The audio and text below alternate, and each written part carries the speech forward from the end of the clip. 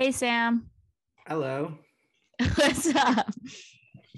Not much. I have had a wonderful week in Chicago. It has been just really nice being home. How about you? Thank you for asking. I also had a great week in Chicago. Went back and swam at the lake a lot because it's actually warm. The last time I jumped into Lake Michigan was like literally early June, which is like when it's freezing. Mm. So that was nice. And then I had a birthday dinner yesterday where you were there, so you know how that went. Good, it went good. And then also my birthday is tomorrow. And I'm finally turning 21, which feels kind of underwhelming because I feel like all my friends turned 21 like a year ago, and I feel like I'm like the last burden, to do it. But now people can bring me to the clubs without worrying that I won't get in. So that's good. We love that energy. And speaking of club music, we have a great guest on the show today. We are going to be talking to Susie Analog over an Oreo milkshake. Great. Let's get into it.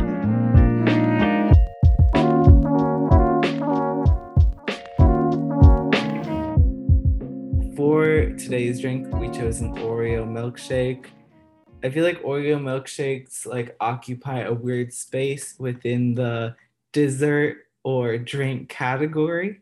But I know there's a restaurant right by us actually called the Medici that has incredible Oreo milkshakes. And they've set the bar so high that I can't really eat them anywhere else, but they are wonderful drinks. Yeah, I feel like Oreo milkshakes is one of those things that like I'll crave maybe once a year, once every 2 years, and then I'll have like three sips and I'll be like, okay, that's good enough. It's just like so much. It's like so heavy and stuff. Yeah. Um, but no hate on Oreo milkshakes. I feel like it's something that like was bound to happen. Mhm. Dunking Oreos in milk. What else are you gonna do? Make a milkshake. So Great point. It's a great point. thank you, thank you. But anyways, today we are so excited because we are going to be interviewing Susie Analog.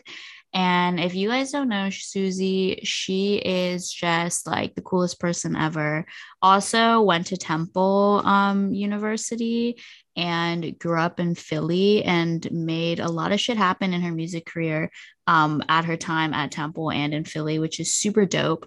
I think that right now she is in Miami.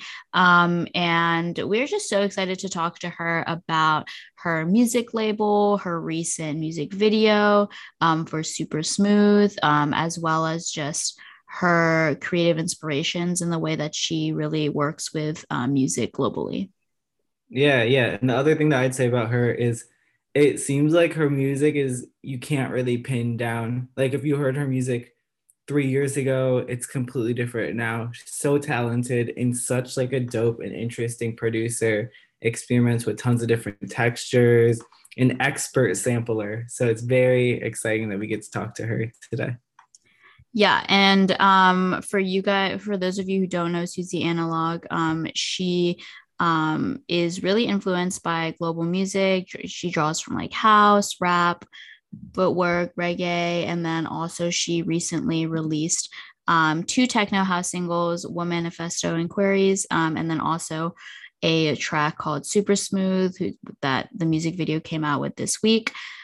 She also created Never Normal Records, which is just a super dope label that has just gained a lot of traction in recent years. So yeah, with that, do you want to call her up right now? Yep, let's call her up. Hello. Hi. Thank you so much for taking the time to join us. We really appreciate it. We just wanted to ask you some questions about your artistic process and just everything you're up to in general. Teresa, do you want to start? So most recently, you released the Super Smooth music video, and I loved it. Thought it was so energetic, Leo energy, obviously.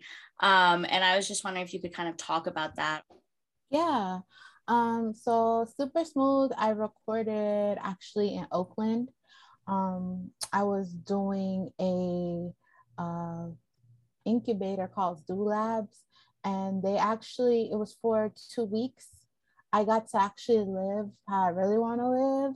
Like they made it so that I could work on my projects as an entrepreneur, because we focused on our businesses like I have Never Normal, but we also got studio time in like the studios with the best mics, like with the engineer and like a private chef. And it was like I didn't have to pay for any of this. This is like a nonprofit program. And so during that time I wrote Super Smooth, and I was just in this mindset of like where I really wanted to take my music. I feel like I have been known mostly for like my beats and my like dance tracks more in the last 3 years, which I intended to become known for, because at some point in the earlier part of my career, I was kind of starting to feel boxed in by people thinking I was just a vocalist, when I know I was a producer as well, and people around me knew that and experienced it. But it was an easy way for me to share that to the public. There weren't a lot of like music gear companies working with like femme identifying people. There was just like the visibility was just so down. Like, so I just switched it up. I said, I'm gonna go hard. I'm not even gonna put my vocals on a track. I'm just gonna like put out beats. I want to produce for my friends. I want to produce for my community, and have other people come and get on the mic, not just me. For the last few years, I kind of hid away my songwriting and my vocal performance ability, and I bring it out during my Zone series. I have Zones 1 through 4. There's 4 volumes of it. In that project, I intentionally intended to like just let people know I'm a producer and I'm a beat maker and I'm like someone into just sonics. And so, yeah, with Super Smooth, I was like, it's time to switch it up. It's time to go back. And I'm in this ideal situation. I think being in the ideal situation, I brought that up because I think it made me feel comfortable enough to say, you know what? Do what you want, like sing if you want, but make the beat too, and like produce and compose it too. So I had all these synths around me, I had all this gear around me, and we banged that out. It was really cool because the engineer I had was also very into electronic recording processes. So I'm just like, let's run this through the tape machine, let's do this. Like I got to be crazy how I am, like, but here I am today in my studio. I have a lot of gear around, but I don't have like the engineer just here ready to record me and stuff. So I experiment a lot, of course, but it was fun experimenting with someone. It propelled me to be able to take time to say, okay, we have this done, let me write, and how would people want to feel on the dance floor, and just really channel the process. As somebody who's like coming from DIY and underground culture initially, even though I feel like I have the ability to go into other worlds like pop and beyond, I felt welcomed to explore that through Super Smooth. So Super Smooth is from that scientific perspective, the results of all of those things coming together. But also I just wanted to make a feel good track and a liberating track sonically. And for the video, I just knew I had to produce that feeling that I wanted to encapsulate sonically, visually. So just the glitter and even some of the darkness, and then popping it out and making it bright, going through all of these moods that I see with my synesthesia, but bringing it like more onto the screen and onto the camera. And also, there's a lot of heavy inspiration in Super Smooth from my dance, but I do have a dance background.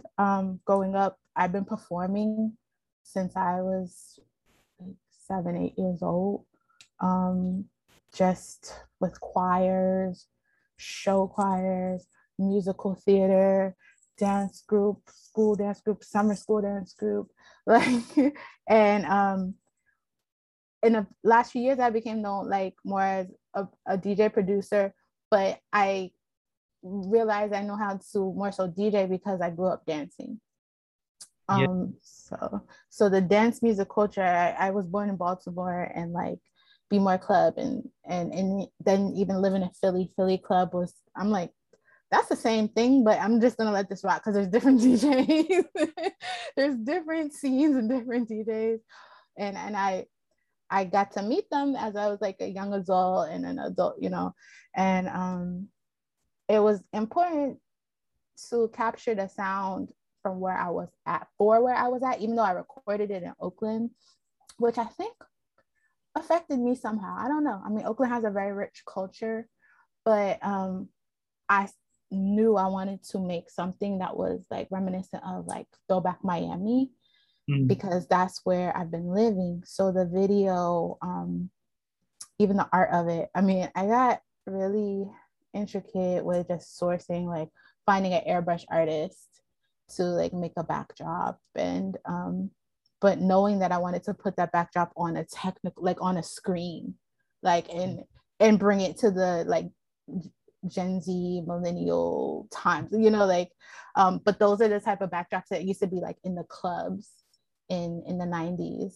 that you would go to, like especially like a Black club like in Miami or any like city like Philly or Detroit or New Orleans, and there'd be a club night and you would like pose in front with your friends and stuff. So with the dancers and the choreography, like I explained to them, this is like what I want to show. Like I want to bring this culture back, but we're doing it on a stage though. So we're like even bringing another element. And so as you can see, the process has just been so interlocked. Like every piece is really interwoven about surrounding my inspirations. And for the video, there's like more art direction, but I can either get into that or we can get into, because it goes like beyond what I just shared. But just depending on like what you want to chat about today, I can get more into that. Yeah, I'm sure. I think we wanted to talk a bit about the label. Just because you're doing such incredible stuff. And I know how passionate you are about it.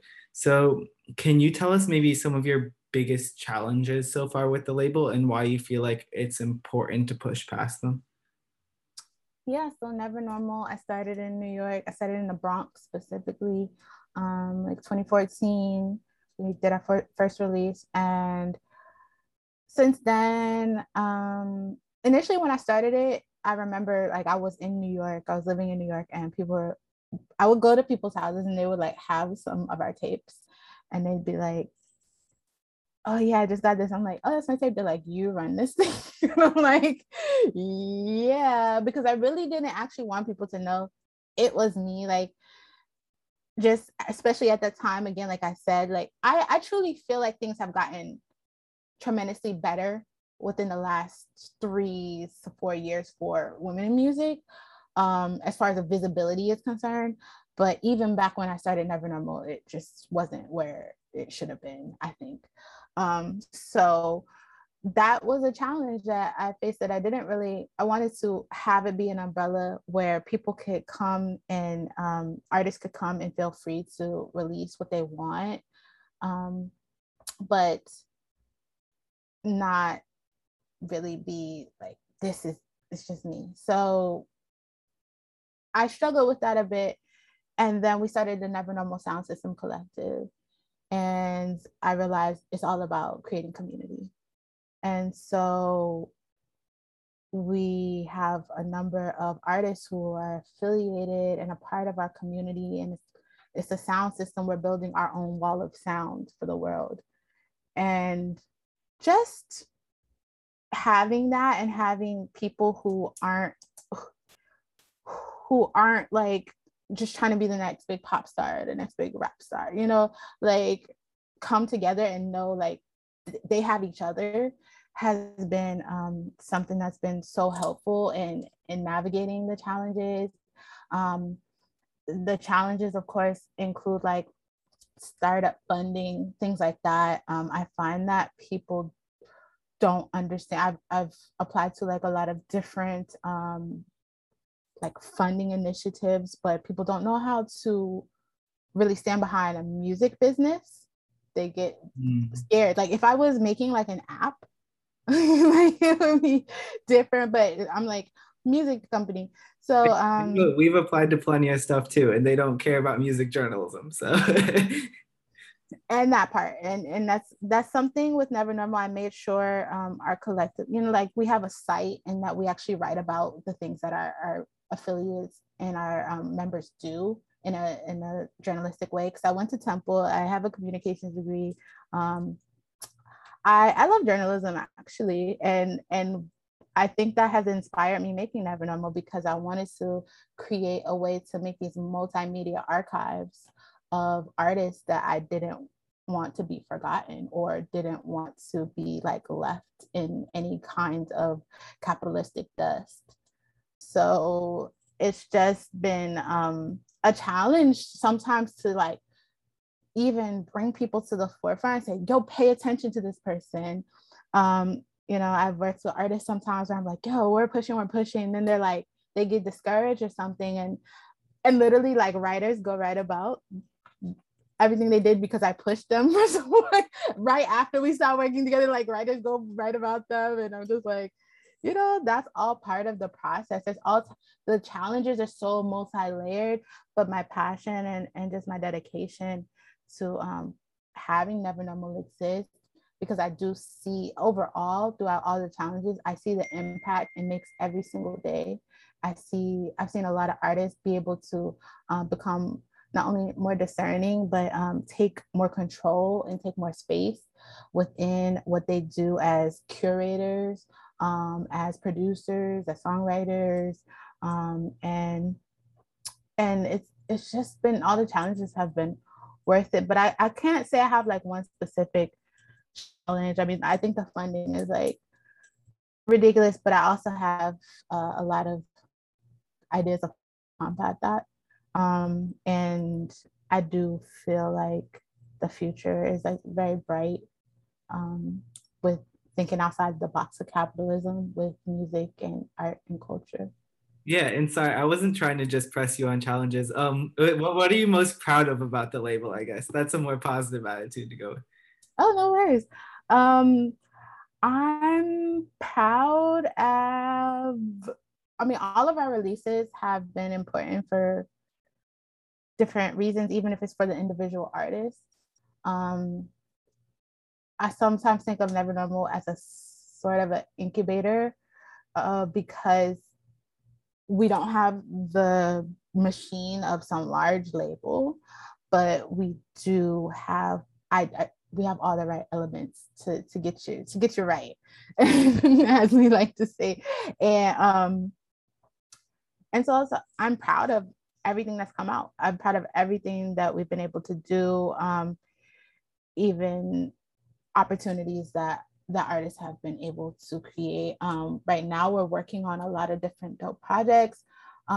We have Chaos, who is an amazing trans femme coming out of the South, coming out of North Carolina by way of New York, but mostly raised in North Carolina, really pushing advocacy for, you know, trans rights and just trans artists and Black femme artists. And I'm so proud of what we've released in the last year with them. And now we're able to perform together in some upcoming shows. I brought them on to some upcoming shows I have. So I'm just so happy for that synergy. The fact that I started working with them last year. We released their first single last Halloween, and we've been able to carry out campaigns and work with their team. And 1 year later, we're going to be performing on stage together, IRL. And they've been able to do some really cool projects with people. We have a New Lot radio show I'm super excited about. And it's a platform for me to invite others, really, other affiliate people in the community to just come play, just come take the space. And I'm proud of everything that someone affiliated with Never Normal takes space. Like every single time I'm like, that's why I do it. Like I see you taking up that space, like that's why it exists, because someone encouraged me to do it, and I want to encourage others to do it too. It's not easy, you know. It looks easy when we're watching TV and this actor, that singer, but that shit is hard. No, definitely. And going back to like Philly, you talked about like the importance of community. And I know that you met like, or you worked with and became friends with like Knowledge and like Ringo Starr, like, I mean, in Ringo really early He is Ringo on. Starr though, yeah. So like, how did your time in Philly sort of influence the way that you approach your career in music, and also like you cementing like community? Yeah, Philly was super formative for me, to meet people who, it was just a time. It was just a time where everybody was just like, yo, let's just link up and do something dope. And I had an apartment. I had the apartment. You know how in the friend group, somebody got that apartment, everybody goes to that apartment. I had the apartment because I was like right by the train, right by the trolley, the 15 trolley, actually in Northern Liberties. And everybody could just, you could get off the highway from Jersey, Ringo would come, you know, Knowledge could just take the L train. Even Devin, who like started flying out, because it's, what else is there to do at that point? It was, come linked up, we're here. And so I remember King Britt actually lived down the street around the corner. Kung Fu Necktie was right there. The Piazza had just opened. It was just the energy in the air of Philly, like hip hop and like other things were like merging. So being there and then starting to be invited to play like, and I would like do a loft party because I was actually selling vintage clothes at the time through this company I had founded called Swerve. So I would like do loft parties in New York and just be like, yo, Knowledge, come play. And like nobody was really checking for us or booking us or doing anything like that. We were doing it ourselves. I would even have outside gatherings. There's this flyer where everybody's name is spelled with vowels that I made that has like Knowledge, Mind, Design. And I just would have stuff out in the courtyard and we would stream it. This is like before Boiler Room. We would stream it on I think like Ustream. It's called Ustream. And we would actually stream us playing beats out in the courtyard. And that's stuff that I could do in Philly because my neighbors were cool.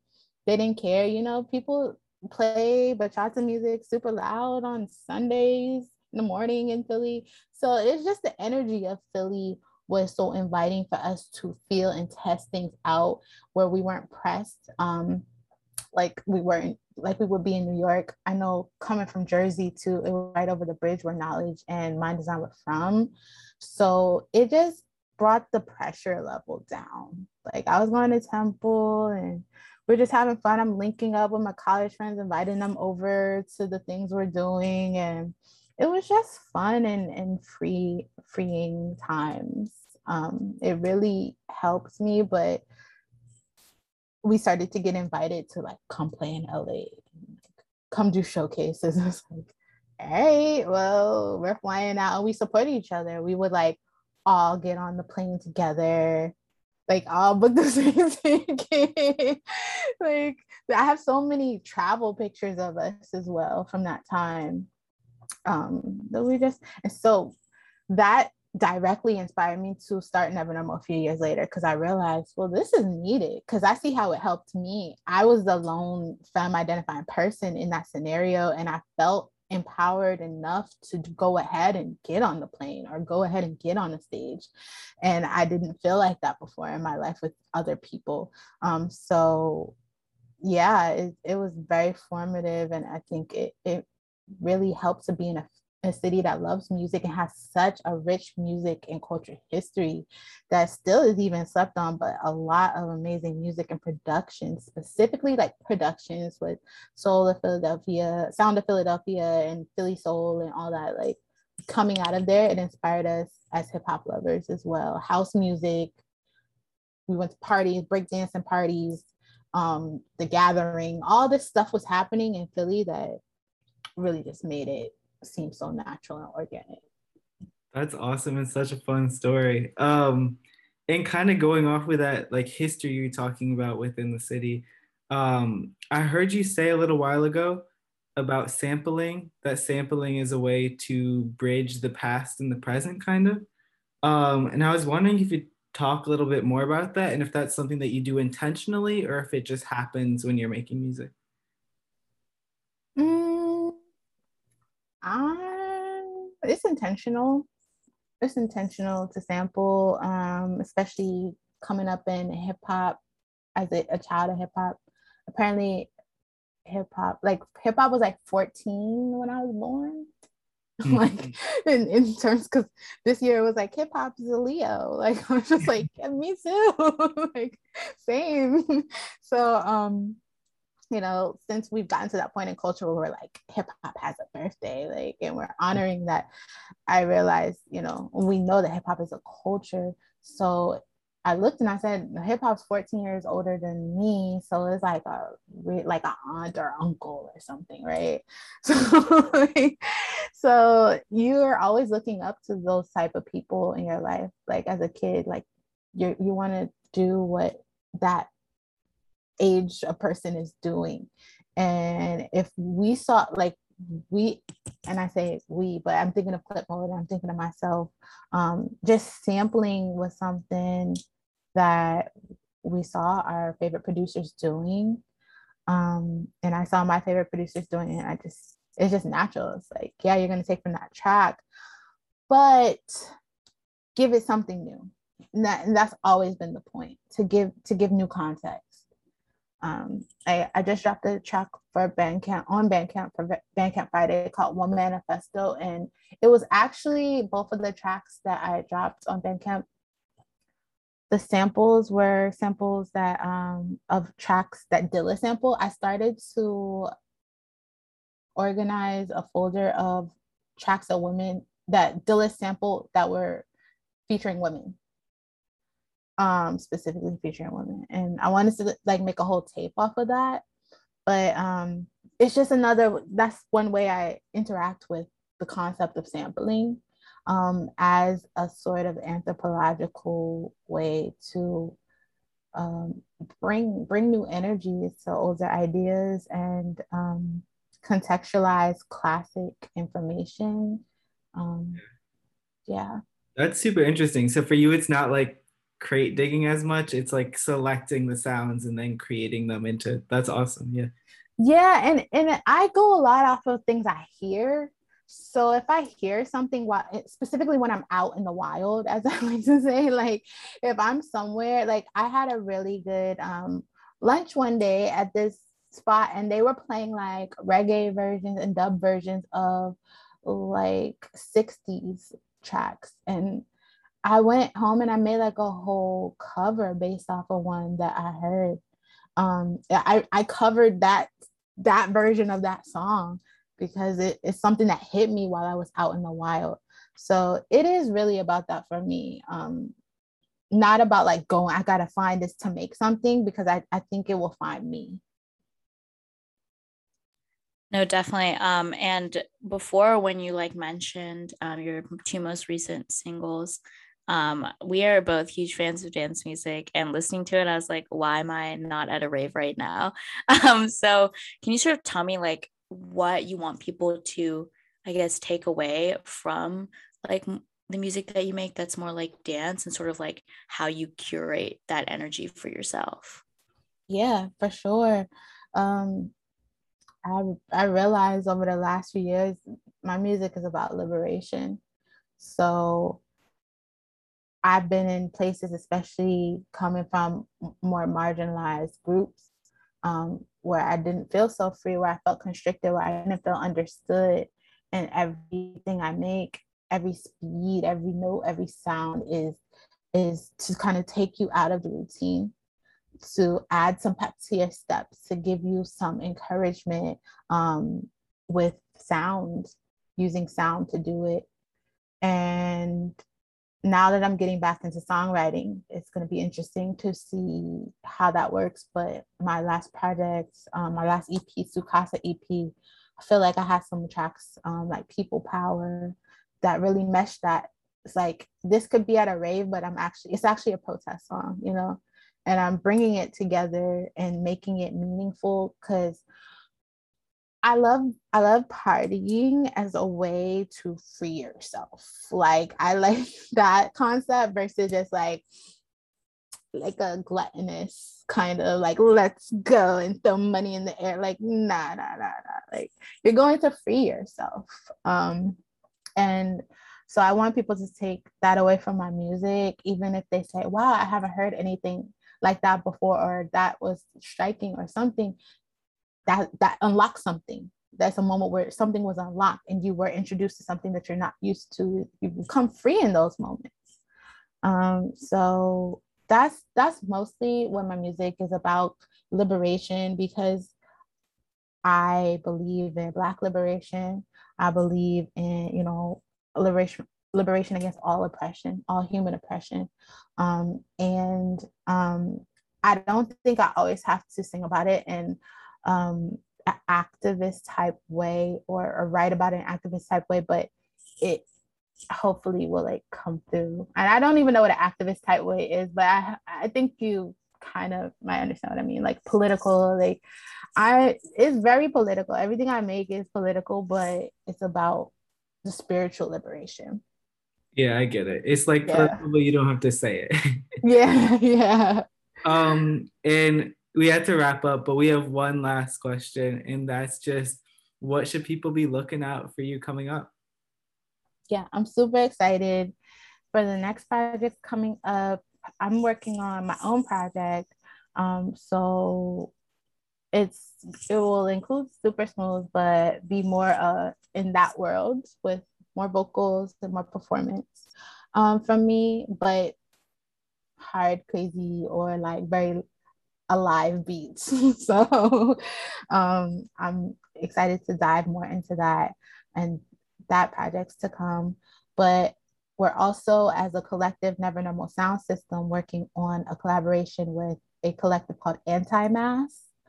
They're based in Uganda. It's a queer collective in UG. I have been to Uganda a few times, 3 times since 2015, but I stay for months or weeks. Like, and so I've lived over there and met some amazing artists.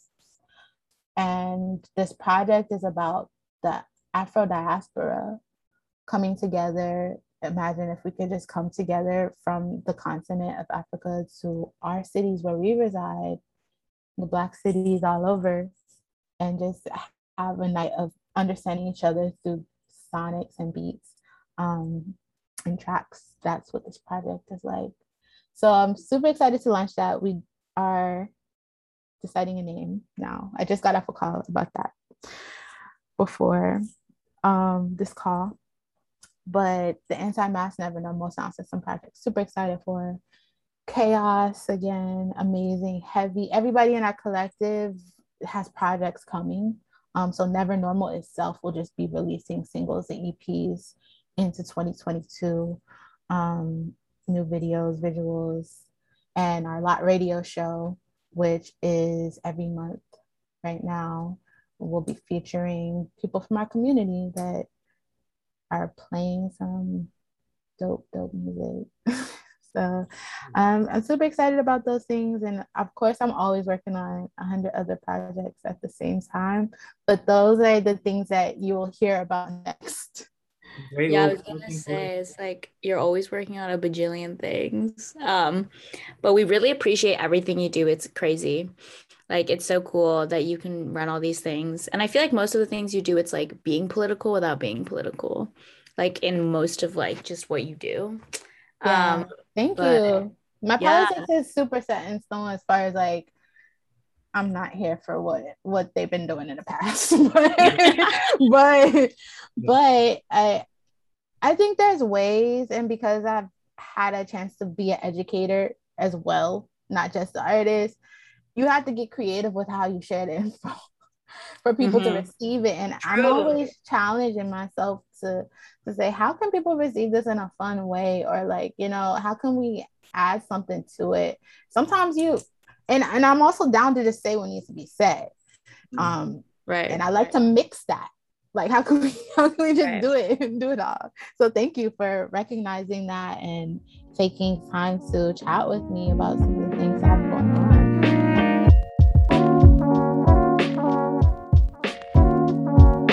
Thanks for tuning in to this week's episode of Two Virgins. We hope you enjoyed getting to know Susie Analog and check out her music. You can find this episode on our website, quarantinecontent.com, or on our weekly newsletter, The Q. See you next week.